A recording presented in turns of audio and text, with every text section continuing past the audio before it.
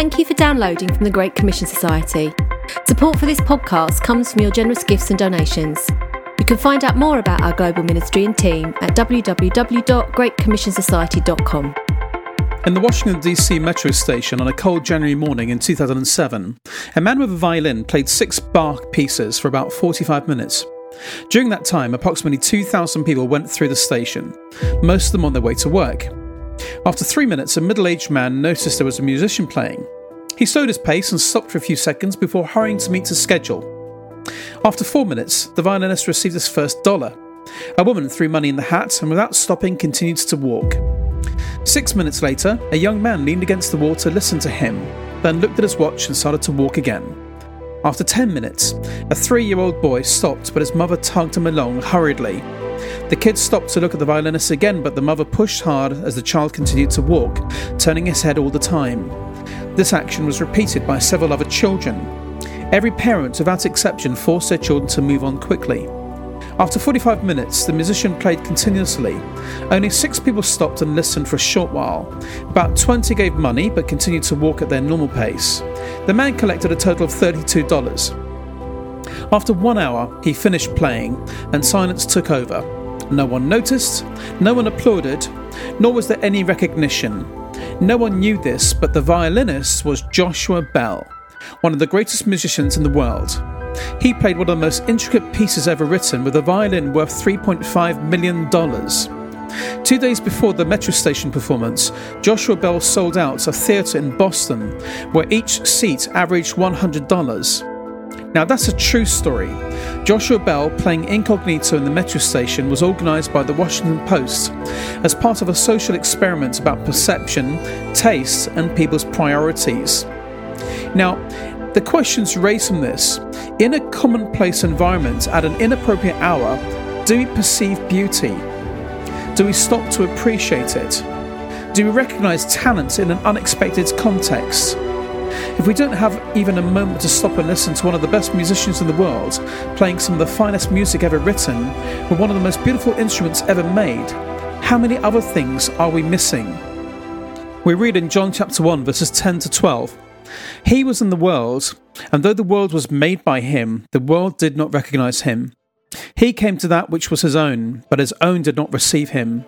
Yet to all who received him, to those who believed in his name, he gave the right to become children of God." Jesus Christ continues to be the most significant figure in history. We know how he's viewed today, but how was he viewed in his culture? His words and his methods were unlike any others, both then and now. What was it that made him so different? How did he challenge the views and the values around him? Hello and welcome to our GCS podcast with author and evangelist Tony Anthony. As Jesus taught the tax collectors and sinners gathered around him, the Pharisees began to mutter to themselves about his open association with those deemed unclean according to the Jewish religious code. The parable of the lost sheep was Jesus' response. The religious leaders of the day had been indifferent toward people who were lost. Jesus used the parables of the lost sheep and lost coin to illustrate how their response was wrong, especially when compared to how they would have responded towards recovering something of far less value. Jesus pointed out that the one thing that matters most to God is the lost, and when the lost are found, even one of them, all heaven rejoices and throws a party. There was more joy over one sinner coming to Jesus than over 99 people being right where they're supposed to be with God. If people matter this much to God, shouldn't they matter this much to us? Shouldn't we be willing to give everything needed in order to reach them? What is needed to reach the lost? Let's join Tony as he takes a closer look at the way God responds and searches for the lost, and examines how we might gain the right perspective on evangelism. I've covered over 100 countries and scores of meetings, and I've never sensed a time as uncertain as the times that we find ourselves living in right now.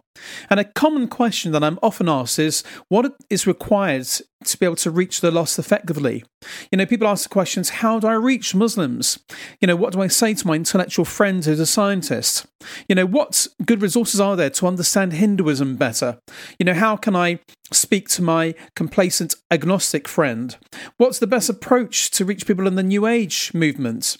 And most weeks, literally, people ask me questions like these. And to be honest with you, most days I ask myself very similar ones. A great way to start is to go right back to basics. And if we look at this amazing parable that we're going to read right now in Luke 15, I think we can glean some important characteristics that we need to have if we're going to reach the lost effectively. Let's read from Luke chapter 15, verses 1 to 10. The parable of the lost sheep.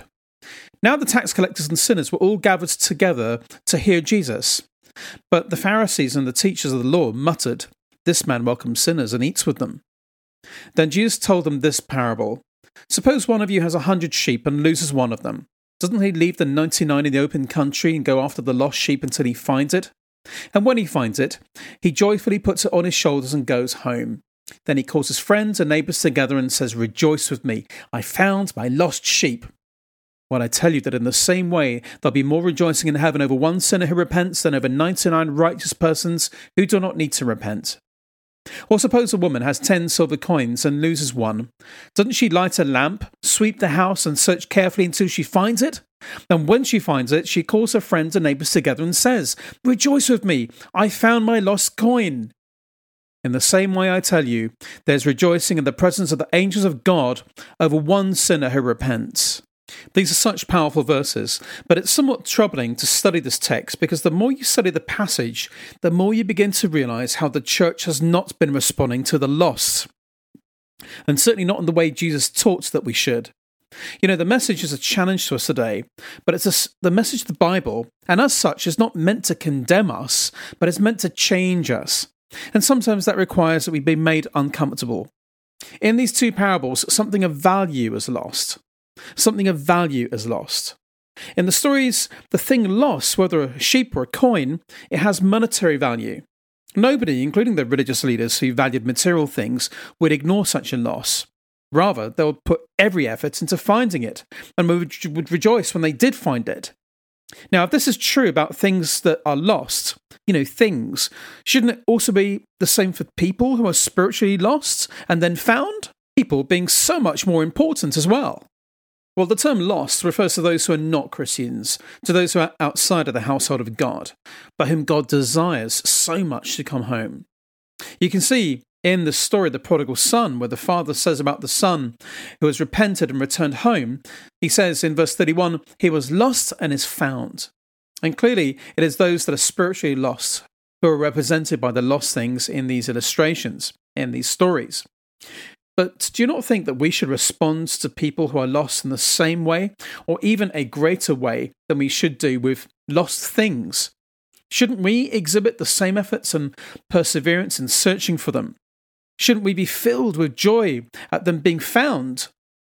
I believe that the point of this passage is primarily to remind Christians of how they should respond to the lost. You could also interpret these parables as primarily illustrating how God responds and searches for the lost. But even if that is the case, the message remains essentially the same, because if God responds a certain way to those who are lost, then it's obvious that Christians should follow his example. Now that we've had just a very brief summary overview of these 10 verses, I just want to just go over them very briefly, verse by verse, where I'll share with you 3 things that I feel are needed in order for us to be able to reach the lost. The first thing needed is found in the setting that the parables were given. And, there are 2 things that are needed to reach the lost and that are found in the parables themselves. Now, just again, looking over those first 2 verses, the first thing needed for reaching the lost is compassion. Jesus had the tax collectors and sinners gathering around him. These are lost people, right? These are lost people who are not running from Jesus, but now we see them running to Jesus. They were not avoiding him or ignoring him or even being hostile towards him. Not at this point in the timeline. No, verse 1 says that they were gathering around to hear him. Now, tell me this, why were sinners so willing and even eager to listen to Jesus? It certainly wasn't because Jesus had an easy message that tickled their ears. It wasn't because Jesus compromised on sin and said that everything that they were doing was acceptable. No way. They weren't gathering around Jesus because he was putting on some sensationalistic show of signs and wonders. No, at this point in Luke's narrative, the emphasis is on Jesus' teaching. Miracles are hardly even mentioned at this point. So why did the lost seek out Jesus rather than run from him? I believe the answer is his compassion. Jesus loved them, and he showed that love with a compassionate way, instead of a condemning way. The Bible says in verse 2 that Jesus welcomes sinners and eats with them. And one of the definitions for the Greek words translated as welcomes in this verse is to receive as a friend. And this was Jesus' attitude towards those who are lost in sin.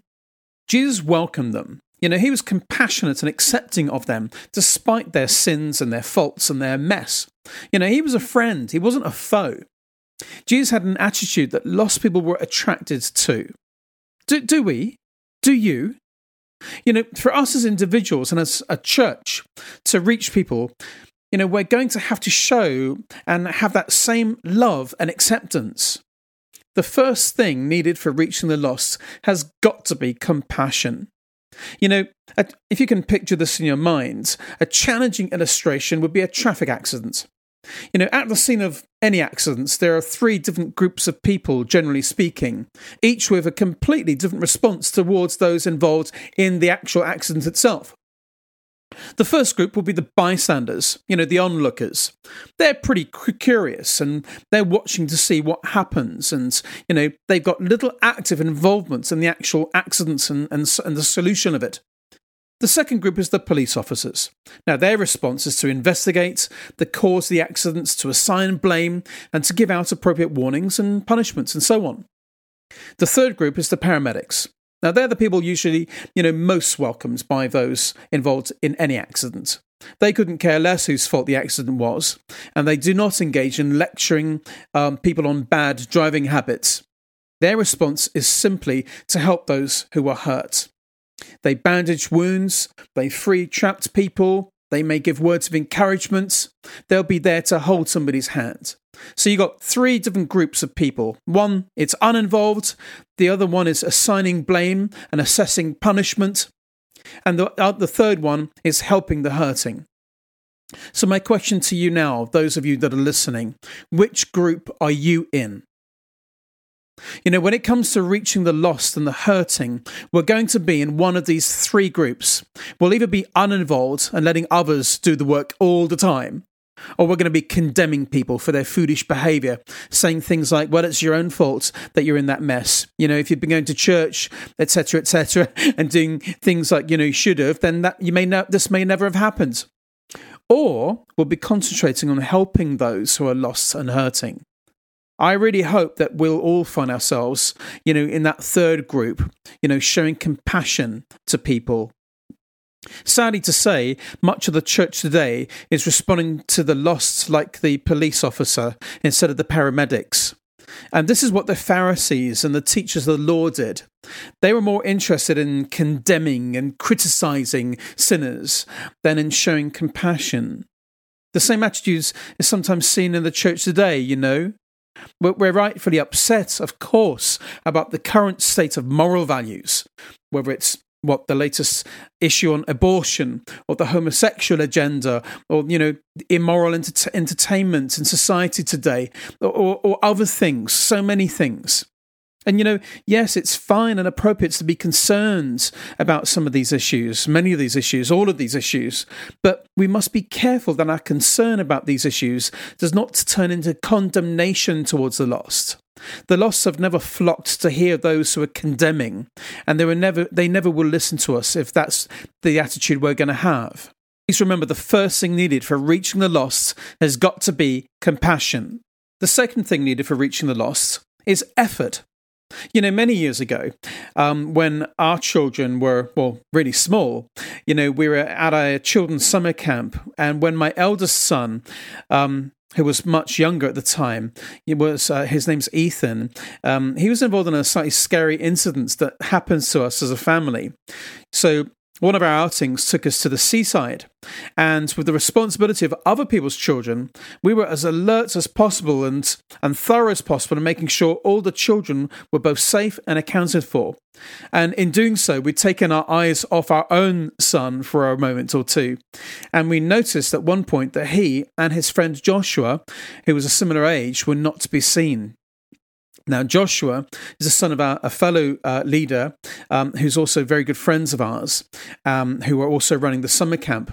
And at first, of course, we were all very calm about the whole situation, because we thought that, well, they must have just run ahead to play on the seashore, on the sand. But soon we realised that neither of them were anywhere to be seen. And now we began to grow a little frantic.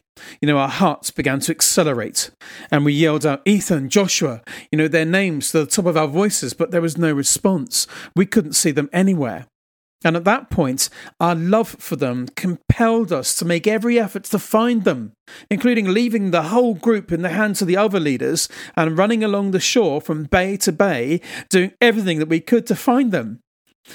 I never said, well, I lost one child, but we've got another one, so not to worry. No, every child matters. Ethan mattered enough to give everything we had towards finding him. Eventually, after what seemed like an eternity of searching, but in reality was only probably a few minutes, we did find Ethan and Joshua in the next bay playing in the mud. They were playing happily, oblivious to our search. Now, here's the point. It took efforts to find Ethan and Joshua. And it will take that same kind of diligent seeking for us to reach the lost. Now, in these two parables, Jesus emphasizes the efforts that went into finding the lost. In the parable of the lost sheep, Jesus said that the shepherd would leave the 99 sheep in the open country and go after the lost sheep. In the parable of the lost coin, the woman lights a lamp, sweeps the whole house, and searches carefully for the lost coin, according to verse 8. So in both cases, the thing that was lost had to be sought after with great effort. The shepherds didn't wait for the lost sheep to wander home, and the woman didn't wait for the lost coin just to turn up. In our Christian lives and in the church, it sometimes seems that we do the opposite. We tend to wait for the lost to come to us. We're passive rather than active. We're waiting for people to come to Christ instead of putting effort into bringing them to Christ.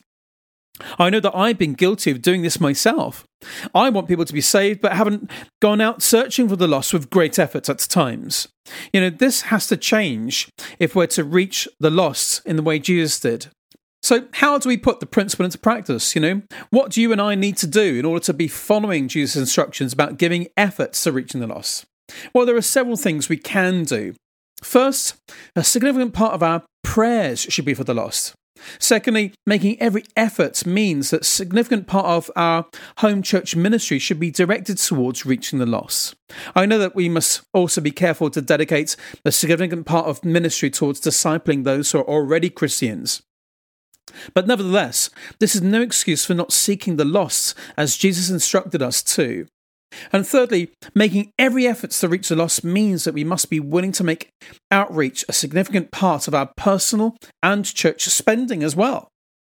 This is one area where the church needs to improve a lot more. Some churches do not even have an evangelism budget. Others have one, but spend it all on the wrong things. These are all practical things we can do to apply this principle that Jesus has shared on reaching the lost. And while it's important that the church corporately makes every effort to reach the lost, the most important thing you and I need to do in reaching the lost is to do our best to share Jesus with all those who we come in contact with. The third thing needed to reach the lost is persistence. In both these examples, Jesus notes specifically that the person continued seeking after the lost item until he or she found it. In other words, Jesus seems to be pointing out that persistence was a needed quality for success. After all, lost sheep among spacious fields and hills, and lost coins on a dirty floor would not have easily or quickly be found. In the same way, with reaching the lost, it is not easy to reach people's hearts so that they receive Jesus. It's not usually the case that our first efforts meet with success. Sometimes it takes years and years of persistence, but we should not be discouraged or give up. If a sheep or coin was valuable enough to persistently search for, then people who are spiritually lost are too valuable to give up on. Following an exhilarating performance at New York's Carnegie Hall, celebrated classical cellist Yo-Yo Ma went home, slept, and awoke the next day exhausted and rushed. He called for a taxi to take him to a hotel on the other side of Manhattan and placed his cello, handcrafted in Vienna in 1733 and valued at $2.5 million, in the trunk of the taxi. When he reached his destination, he paid the driver, but forgot to take his cello. After the cab had disappeared, Yo-Yo Ma realised what he had done. He began a desperate search for the missing instrument. Fortunately, he had the receipt with the cabbie's ID number. After searching all day, the taxi was located in a garage in Queens, with the priceless cello still in the trunk. Yo-Yo Ma's smile could not be contained as he spoke to reporters, and the Chicago Tribune made a comment on that. Here's the point. Yo-Yo Ma did not quit, but persisted because what was lost was too valuable to give up on. What was lost was too valuable to give up on.